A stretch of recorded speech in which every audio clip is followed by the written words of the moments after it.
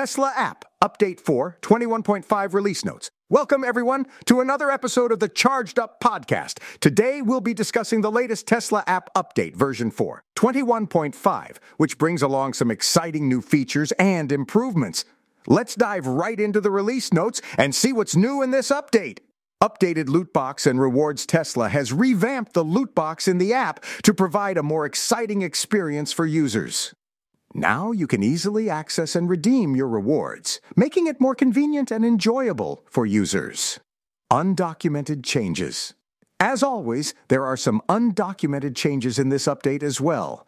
Some users have reported noticing an updated Supercharger notice, which could mean a better experience while using the Supercharger network.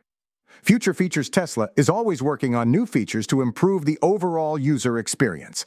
In the 21.5 update, there are some minor fixes and improvements that will lay the groundwork for future updates and features. Service Visualization Tesla has made it easier for users to visualize their service appointments with the 21.0 update. Users can now quickly view and manage their service appointments within the app. Passive authentication. One of the most exciting features in the April 20th 75 update is the introduction of passive authentication.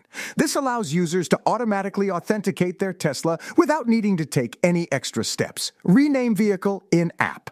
The April 20th 69 update introduced the ability to rename your vehicle directly within the app, making it easier for users to personalize their Tesla experience.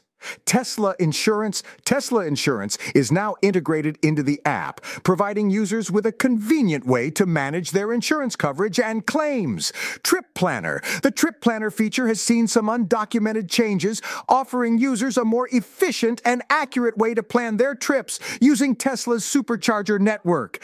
Chargers available.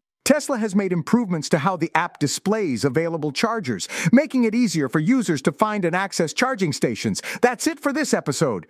We hope you enjoyed learning about the latest features and improvements in the Tesla app Update 4, 21.5. To stay up to date with all things Tesla, make sure to subscribe to the Charged Up Podcast. This podcast was co-produced by Daniel Aronoff and Mogul Media AI. Learn more